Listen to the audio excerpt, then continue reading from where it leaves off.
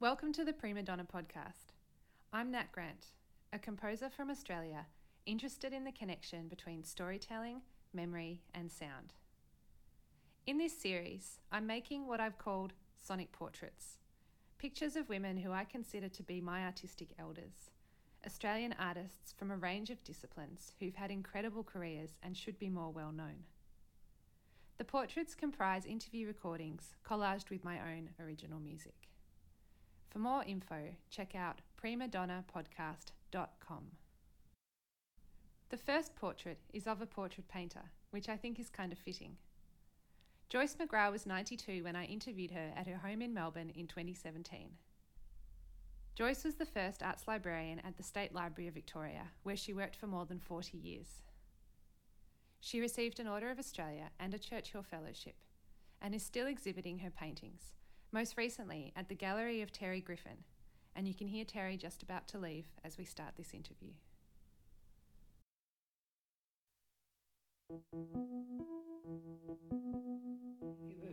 Terry. See you later. Yeah, see ya.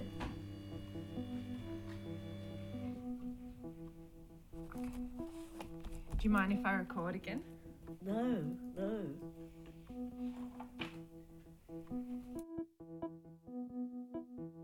I might as well go back to the beginnings.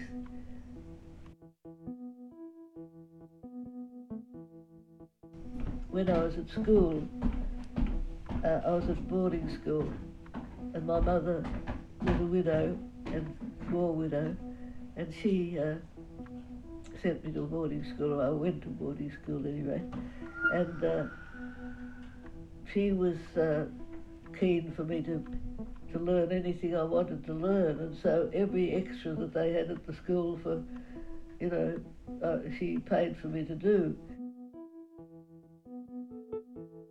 There was a lady called Miss Sullivan who taught art of speech. So then I used to be called on at the annual concerts to recite,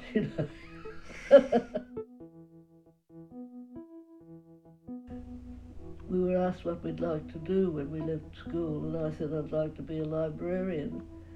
And they said, oh, you can't be a librarian unless you've first got a degree,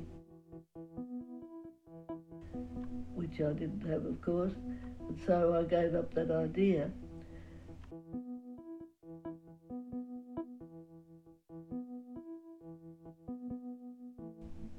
I was working in the government department. This is still during the war, and the ABC announced a competition for covering music and the arts, and they had a section for radio acting. I decided I would enter this competition, a nationwide ABC competition. And so then I had to learn how to do radio acting.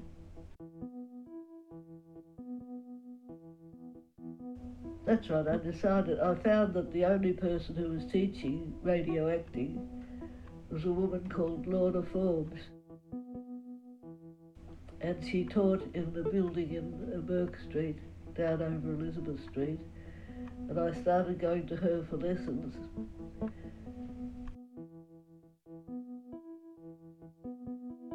Yeah, that's right. When I was going to her lessons in this building in Burke Street, I noticed there was a brass plate on the wall outside saying that A.D. and Amali Cahoon taught painting in that building.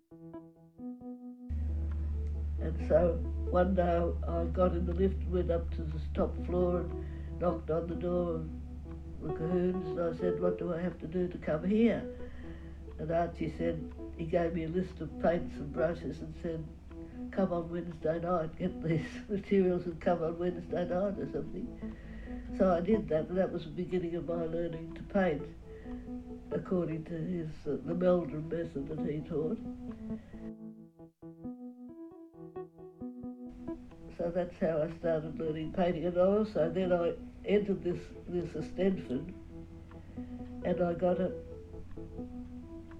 a prize, and it was a listener's prize, I think.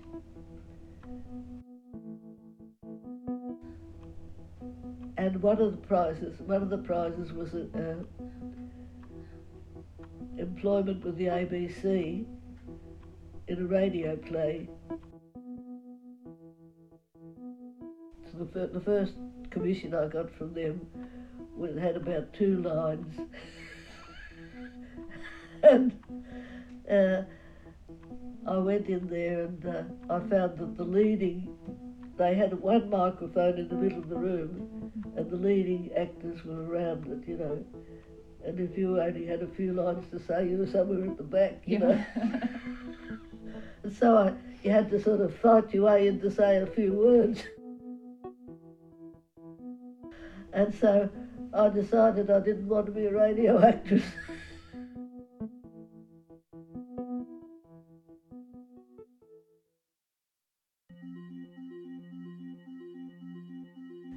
Soon after that, I went overseas, and I shared a cabin with a girl who worked in the library of the Department of Labour and National Service where I was working. And she was a librarian and she didn't have a degree. So I decided when I came back, after a few years working in England, I decided to go straight to the State Library and knock on their door, which I did. I said, what do I have to do to come here? And they said, come tomorrow. So I went to the State Library and worked there in the lending library. For 10 years I was there before I knew that there was an art library upstairs. It was closed to the public, but somebody had to sit there and give people readers' tickets and whatnot. And I heard that the man who was the attendant who was sitting there when it was during the hours when people could go there was going overseas. So I went to the lending librarian, Mr. Perry, and I said to him, I believe that there's an art library upstairs that they need somebody in the art library. Could I go there? And because he knew that I painted, the next day I was up there. It was like heaven on earth, you know. I said, what do I have to do here? And they said, you just have to be so familiar with the books that you can find things for people, because they had no separate catalogue over there, and if people came in wanting something, you had to find it for them. So that seemed like heaven on earth too. So I started looking at the books. I climbed up. They had very, very tall ladders to the top shelves. Climbed up and started at the beginning and looked at every book. It was great, you know. I was so excited. It was a wonderful beginning to my career as an art librarian then. But only half the books on art were in that room, because biographies of artists and other related things were up in the stacks, which was 3 floors up. I used to have to go up a spiral staircase to get them, to look for things if people asked for something on a subject or about a particular artist. That was the situation. It was too small a room for it was desirable that all the books came together. And one of the people who used to come into the library then was Professor Burke, who had not long been taken up the chair of fine arts at Melbourne University. And he used to come in and stand around. He always stood.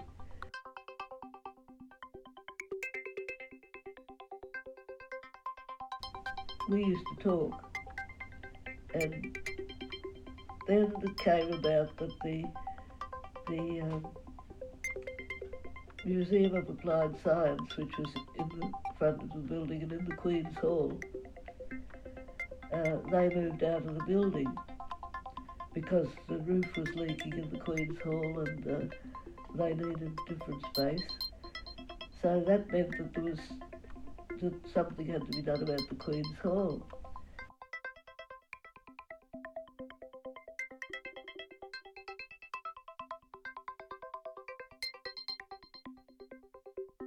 And so I put in a suggestion to the trustees that it could be used for an art, music and performing arts library, and all the books could be brought together. And so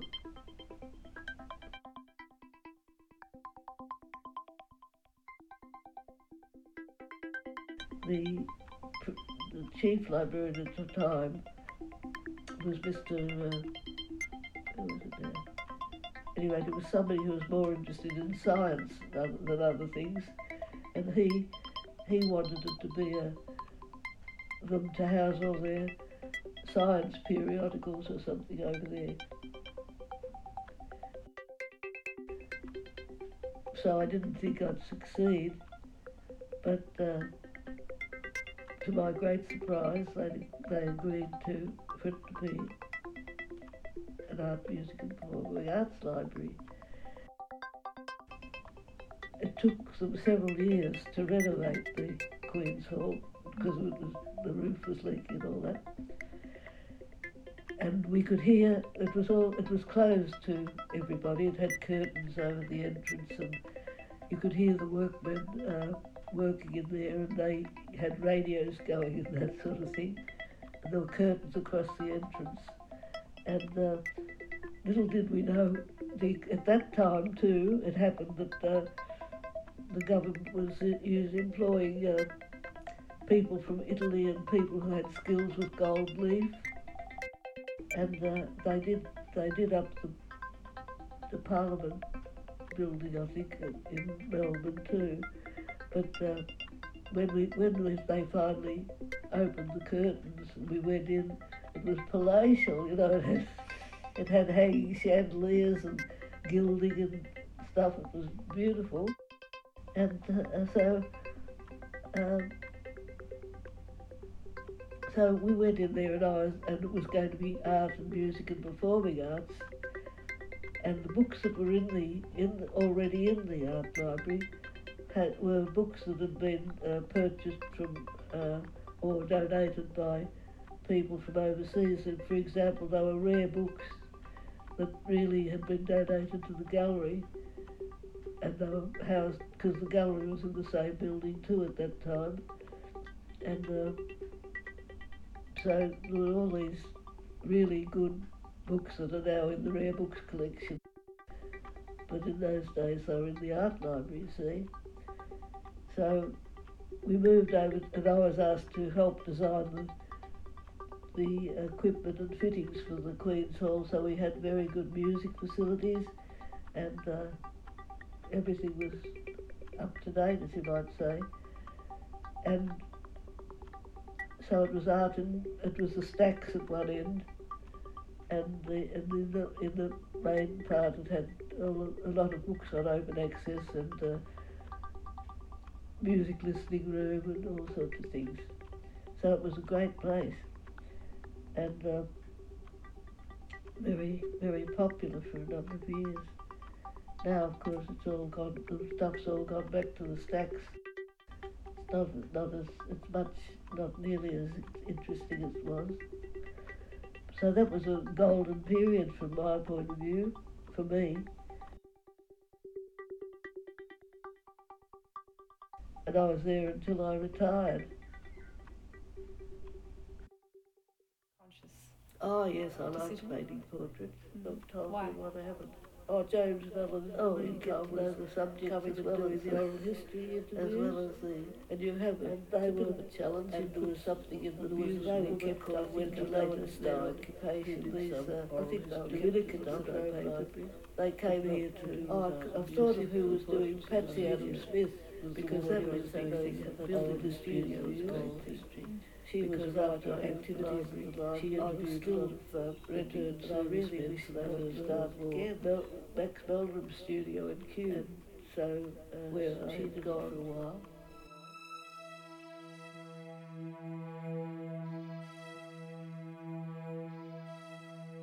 Peggy Glanville Hicks was an Australian woman composer, the first woman to write operas, and I think that's true, and she certainly was the first one who made a name for herself writing operas.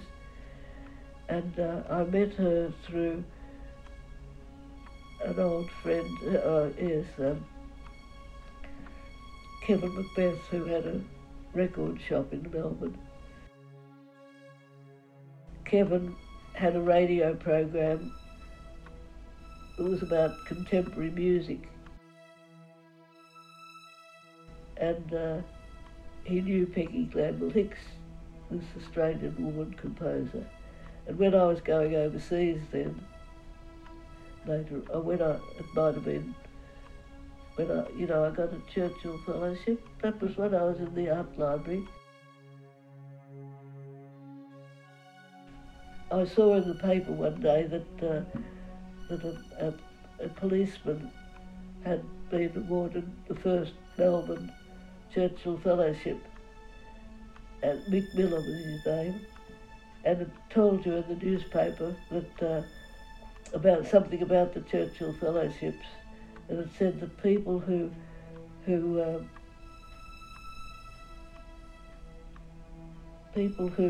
had some connection with the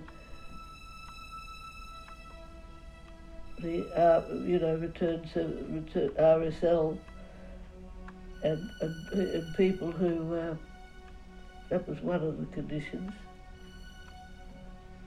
Something else made me think that I might be eligible to apply,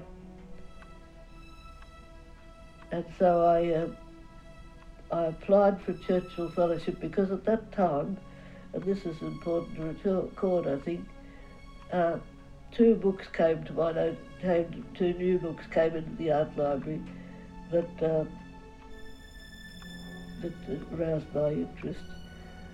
Apart from the fact that by this time there were some periodicals published by the Art Library Society, an international movement, and one was in England and one was in America, these societies. But there was a book by somebody called Chamberlain called Guide to Art Reference Books, and another one by Lucas about American reference books. And I checked them against our holdings, and I found that we had a lot of the books in them, but we were missing quite a few. So that happened, and I bought it. I got the Churchill Fellowship,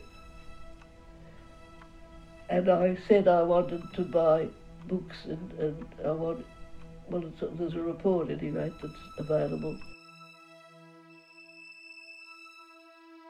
And I also had a letter from Kevin Macbeth introducing me to Peggy Glanville Hicks, who was living in Athens at the time. So the round the world trip took 10 months, I think. Nowadays the Churchill Fellows only get a few months, but that was exceptional, you see. It was very fortunate for me because it gave me time to really do a good job. I bought a tape recorder in Hong Kong on the way, and then I went to Monaco to see the library had a very good collection of music by.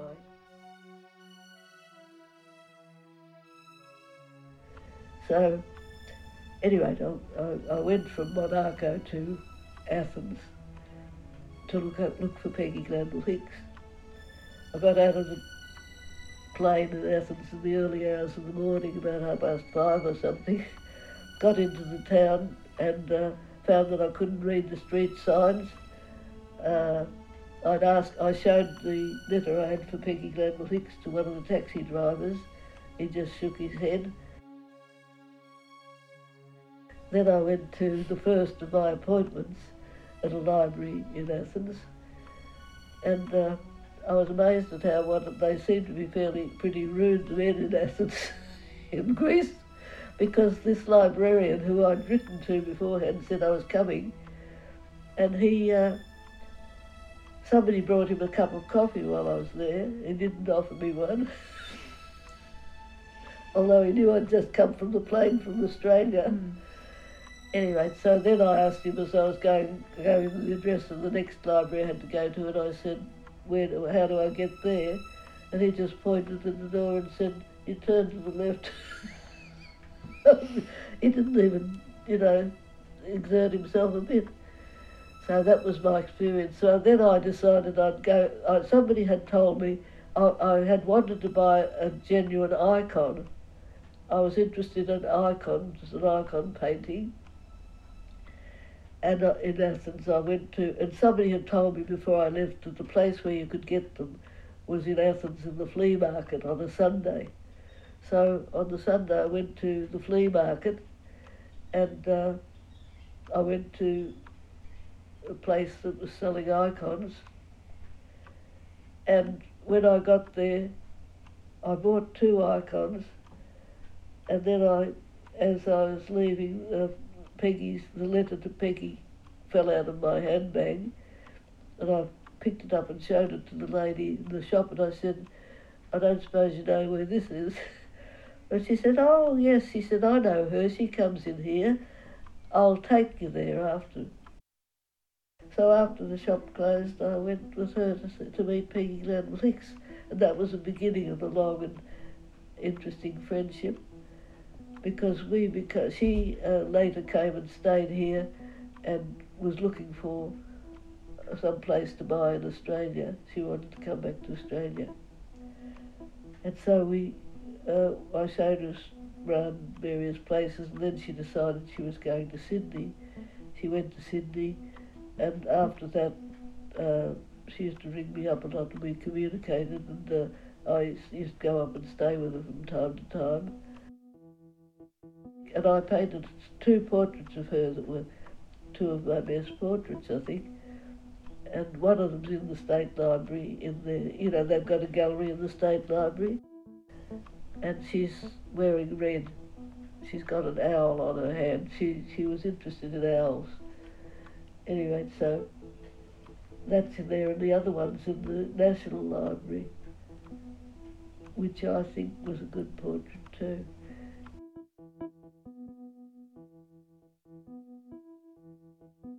She died, but when she came back to Australia, it was not long after the Opera House was finished, and I had hoped, and other people had hoped that they might open the Opera House with one of her operas, because she'd had success in other countries, and so they didn't do it. It was she made friends with other composers in Sydney, Peter Sculthorpe and people like that.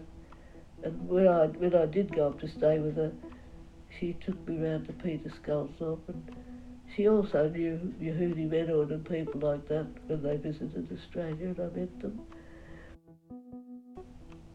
Yes, she was a character. She wanted me to come up and live with her, but I couldn't do that because I was sort of committed to the library. They still haven't produced one of her major operas in Australia. It's amazing.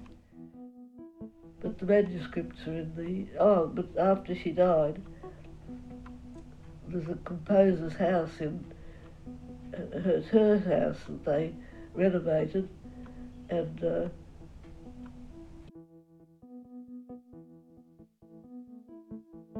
it's a lovely place.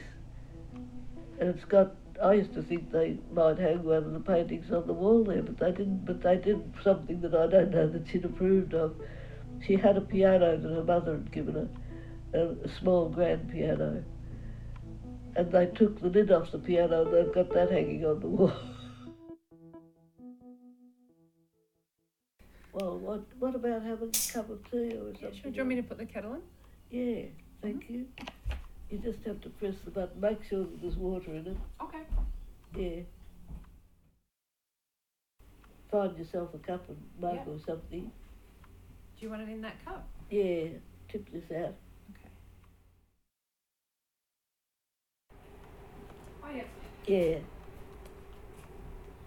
Thank you, that'll do. I've got a spoon.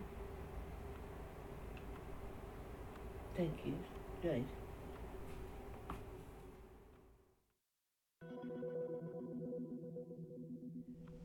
I decided that I didn't like men's suits to paint, you know, very dreary. And I remembering the some of the great artists who painted. Can't think of any at the moment. But there's one particular artist, an earlier period Italian artist, who painted religious subjects. They had rather interesting vestments or clothes, and so I decided. Oh, and I had a young cousin who was going to Monash University, the Mannix College, which is the Catholic college at Monash. This young cousin was going there, and I met the priest who was the master, and I decided that he had just, that outfit was really paintable, you know, and I painted this portrait of, can't think of his name now, Father. Anyway, I entered it in the Bale Prize, which was, they had a section for portraits, a section for other things, and I won the Bale Prize for portrait with that painting of Father Knowles was his name. So after that, I started getting commissions from the Dominicans at Monash, to paint all the other masters that had been since they set up. So I painted about 4 or 5 of those. Then they gave up. The Dominicans gave up being masters of Mannix College. They now have lay people. I've painted a few of other doctors from the Children's Hospital since then. Apart from that, I haven't been doing. Now I'm 92. I'm not painting any. I'm just trying to finish off one of them. There. How long would you spend with someone if you're painting their portrait? Painting? Yeah. Oh, I have about 5 or 6 sittings of 2 hours each. Having a few years. Chap who was here when you came. So you get to know people. Oh, you pretty do? well. Yes, it's rather good. That way. Fascinating. Yeah. Well, when I learned the method that Archie Cahoon taught me was called the Meldrum method. It was a sort of supposed to be a scientific approach to painting, and when I was in the library, a man came down from Sydney, or from Queensland, I think he was, an artist, and he wanted to know more about the Meldrum family, Max Meldrum. And so I said, oh, you could go and visit his daughters, they live in Kew. And I gave him the address. And he went out to visit them. And he came back a day or two later and he said, to thank me for introducing me to the Meldrums, and said that the studio was vacant.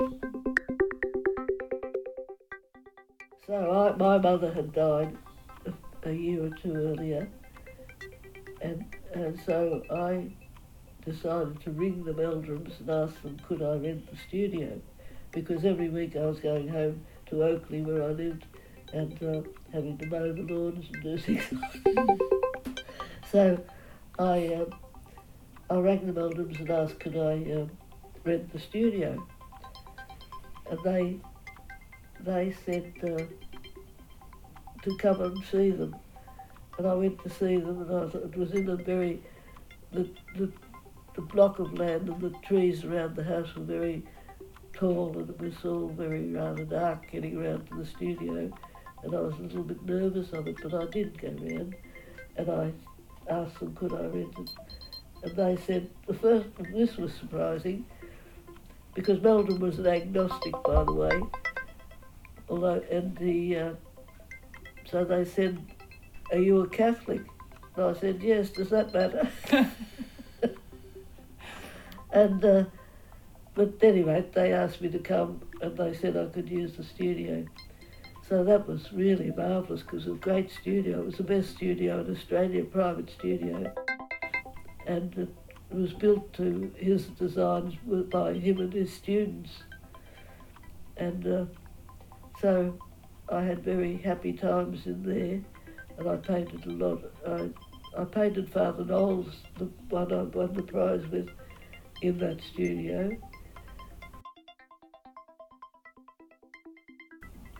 I tried to put something that indicated their occupation in the pictures. And Father Knowles was, he was interested in icons. And somehow or another I had an icon in the background somewhere.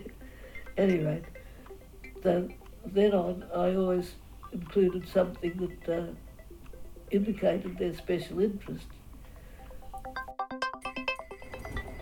Oh, that's right.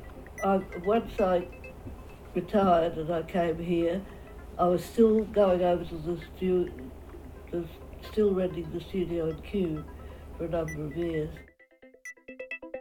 And then I found because I'd never taken any long service leave at the library, I got a lump sum of $40,000 or something, long service leave. And so I decided to use that to build a studio. So I did that. I went and started with that and built the studio, basing it on the ideas that I got from the Meldon one. And that's the studio. And the studio now it's very useful for me to, I built it so that it had accommodation. It has accommodation upstairs, bedroom and toilet and shower and everything. So that I thought that if ever I wanted to, I could live in there and rent the house. But as it happens, I've been able to rent it out ever since I needed to, and with people who are very helpful to me. Some of them I gave all the collection of paintings I had by other artists to Mildura. So they've got an art gallery called the Joyce McGrath Gallery in Mildura. Well, I don't mind, it's lovely. I love Mildura. And I've got a goddaughter now I've got 10 godchildren, and one of the girls is Bernadette. She's the daughter of a doctor who is at the Children's Hospital. She's just finished training for work with children. She did some of her training up at Mildura and likes it. It's a nice place. Have you ever been there? Because apart from learning elocution, and I learned piano and violin and singing while I was at school. I'm a great believer in people learning singing even if they haven't got good voices. Very good for your health. And so I've been interested in opera, of course, and Peggy, Anthony and I have subscribed to the opera ever since, for many years since I know I was there when Joan Sutherland and Pavarotti came out, as he was one of the young singers then. Because I've also got stuff about Maggie Fitzgibbon, who was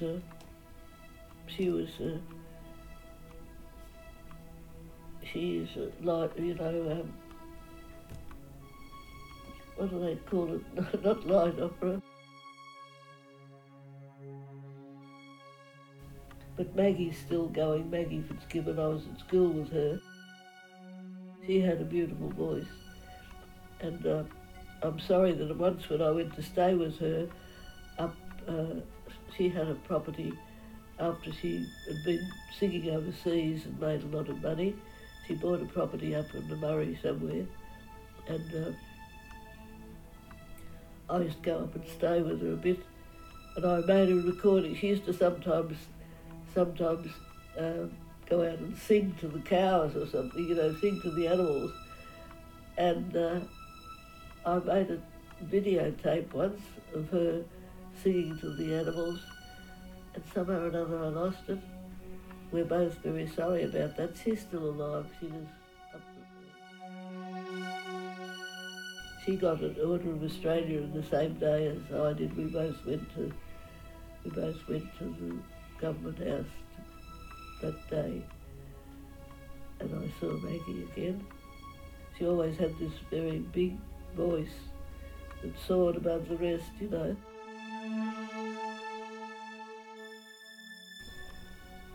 know the book that you probably got, Plaster and Paint. The pink book, pink back. Oh no, I can see it. It's over here on the third shelf down, and it's that. But I need it back again because it's the only copy I've got. Jan Harper, she. Is that you? That's a self-portrait, yeah. And that's my doctor, Dr. Cahoon. He was the first one of the Children's Hospital. And she wrote it because she and her husband had a block of land down at Kernet, I think, down on the way to Gippsland, Glen Forbes, where my family came from. And in doing her research for that, for other families who lived in the district, she came across my relations. And then it led her to me, and then I started. Then she found that she was related to Dr. Cahoon, that I was my doctor. Yep. And so she decided to write the book, double biography of the two of us. He was the man, he was like God to us, because we were isolated down there in Mount Eliza, the children, and he only came every now and again, but we were very much in awe of Dr. Cahoon. And actually, originally when I first started, when I first complained about a pain in my hip when I was up at Redcliffe near Mildura as a child, they brought me down to the Children's Hospital to try and find out what was wrong with me. Nobody could find out what was wrong with me. But they put me into the Children's Hospital for a while and put a weight on a sandbag on my leg, and I was sort of in bed there.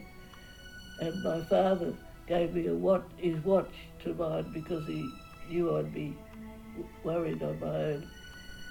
And all I knew what to do with it, I kept winding it until it wouldn't, until it broke and stopped. Then my father said to my mother, "They're not doing anything for her there, bring her home." So Mum, not knowing any better, she just went and took me out of the bed and brought me home.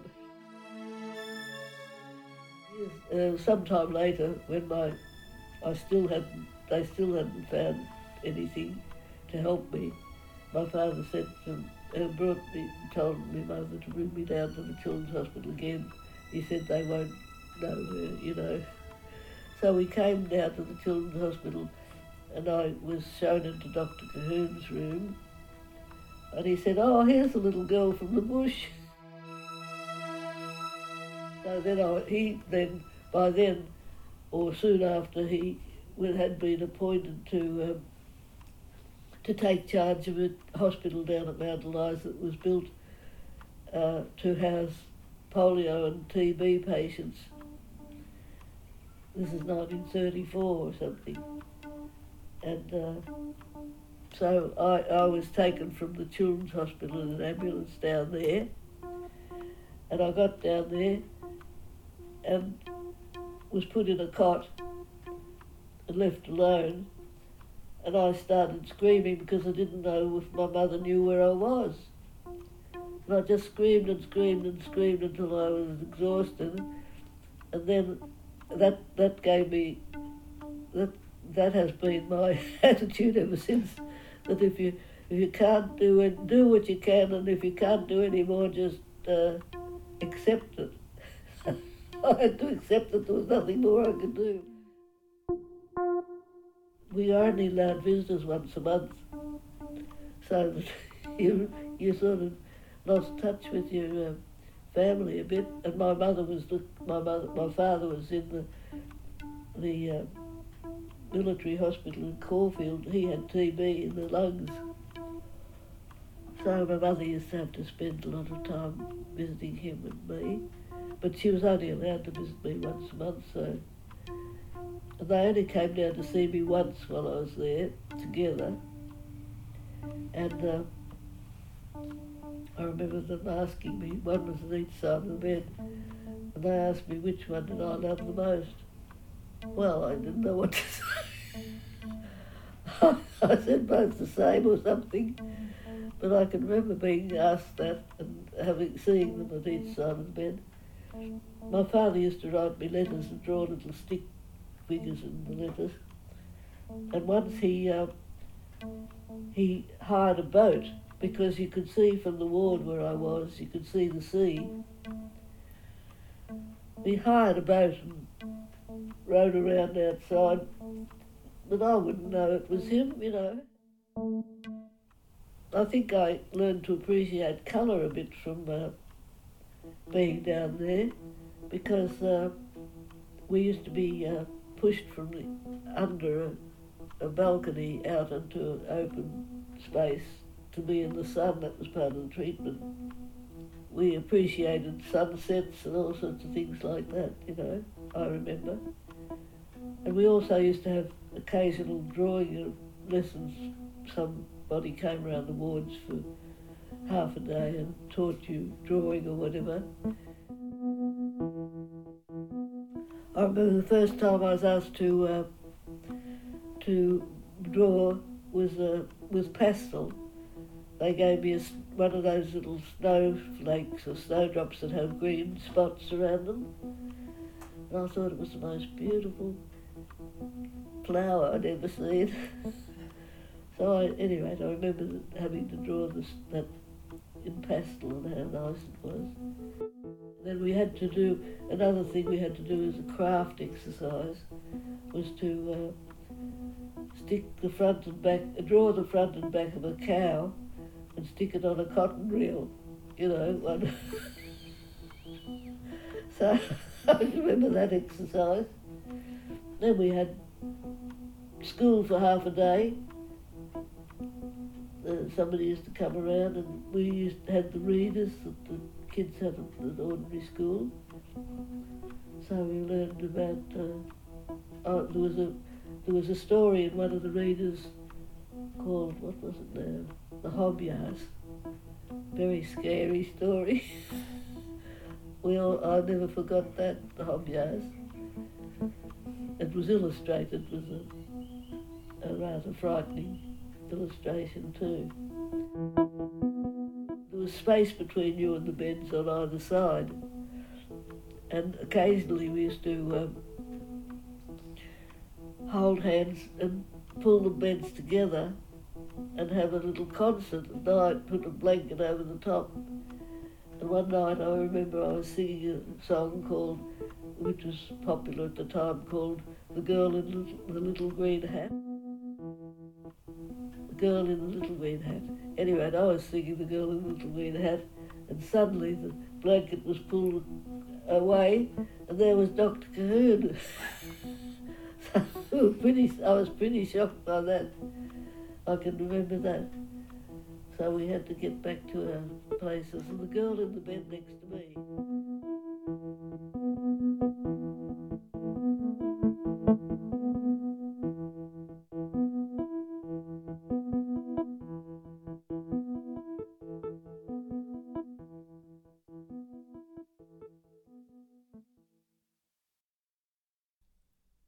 Thanks for listening to the Prima Donna podcast.